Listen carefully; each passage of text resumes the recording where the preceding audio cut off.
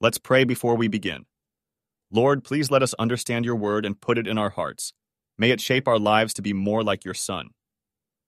In Jesus' name we ask. Amen.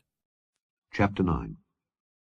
Nevertheless the dimness shall not be such as was in her vexation, when at the first he lightly afflicted the land of Zebulun and the land of Naphtali, and afterward did more grievously afflict her by the way of the sea beyond Jordan, in Galilee of the nations. The people that walked in darkness have seen a great light. They that dwell in the land of the shadow of death, upon them hath the light shined. Thou hast multiplied the nation, and not increased the joy. They joy before thee according to the joy in harvest, and as men rejoice when they divide the spoil. For thou hast broken the yoke of his burden, and the staff of his shoulder, the rod of his oppressor, as in the day of Midian. For every battle of the warrior is with confused noise, and garments rolled in blood, but this shall be with burning and fuel of fire. For unto us a child is born, unto us a son is given, and the government shall be upon his shoulder, and his name shall be called Wonderful, Counselor, the Mighty God, the Everlasting Father, the Prince of Peace. Of the increase of his government and peace there shall be no end upon the throne of David and upon his kingdom, to order it and to establish it with judgment and with justice from henceforth even forever. The zeal of the Lord of hosts will perform this. The Lord sent a word into Jacob, and it hath lighted upon Israel. And all the people shall know, even Ephraim and the inhabitant of Samaria, that say in the pride and stoutness of heart, The bricks are fallen down, but we will build with hewn stones. The sycamores are cut down, but we will change them into cedars. Therefore the Lord shall set up the adversaries of reason against him, and join his enemies together. The Syrians before and the Philistines behind, and they shall devour Israel with open mouth. For all this his anger is not turned away, but his hand is stretched out still.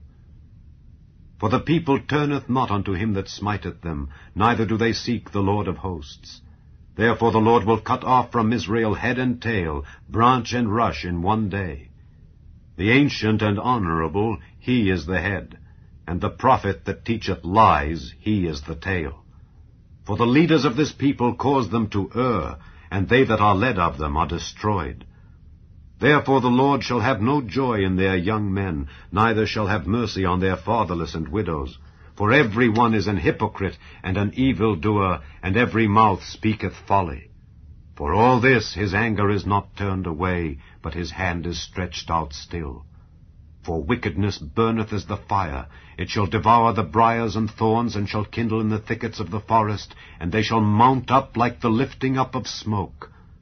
Through the wrath of the Lord of hosts is the land darkened, and the people shall be as the fuel of the fire. No man shall spare his brother. And he shall snatch on the right hand and be hungry, and he shall eat on the left hand, and they shall not be satisfied. They shall eat every man the flesh of his own arm. Manasseh Ephraim, and Ephraim Manasseh, and they together shall be against Judah. For all this his anger is not turned away, but his hand is stretched out still. Matthew Henry Commentary on Isaiah chapter 9, verses 1 to 7. The Syrians and Assyrians first ravaged the countries here mentioned, and that region was first favoured by the preaching of Christ. Those that want the gospel walk in darkness and in the utmost danger.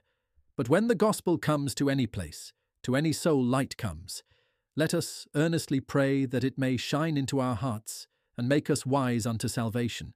The gospel brings joy with it. Those who would have joy must expect to go through hard work, as the husbandman before he has the joy of harvest, and hard conflict as the soldier before he divides the spoil. The Jews were delivered from the yoke of many oppressors. This was a shadow of the believer's deliverance from the yoke of Satan. The cleansing the souls of believers from the power and pollution of sin would be by the influence of the Holy Spirit as purifying fire. These great things for the church shall be done by the Messiah Emmanuel. The child is born, it was certain, and the church, before Christ came in the flesh, benefited by his undertaking.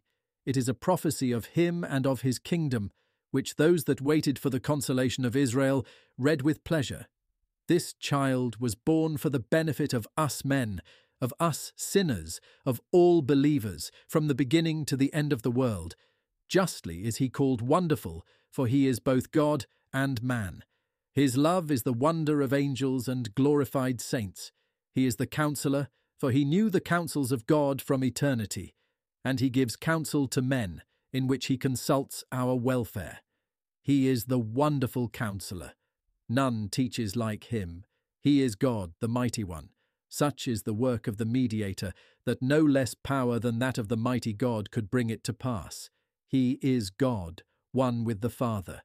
As the Prince of Peace, he reconciles us to God. He is the giver of peace in the heart and conscience, and when his kingdom is fully established, men shall learn war no more. The government shall be upon him. He shall bear the burden of it. Glorious things are spoken of Christ's government.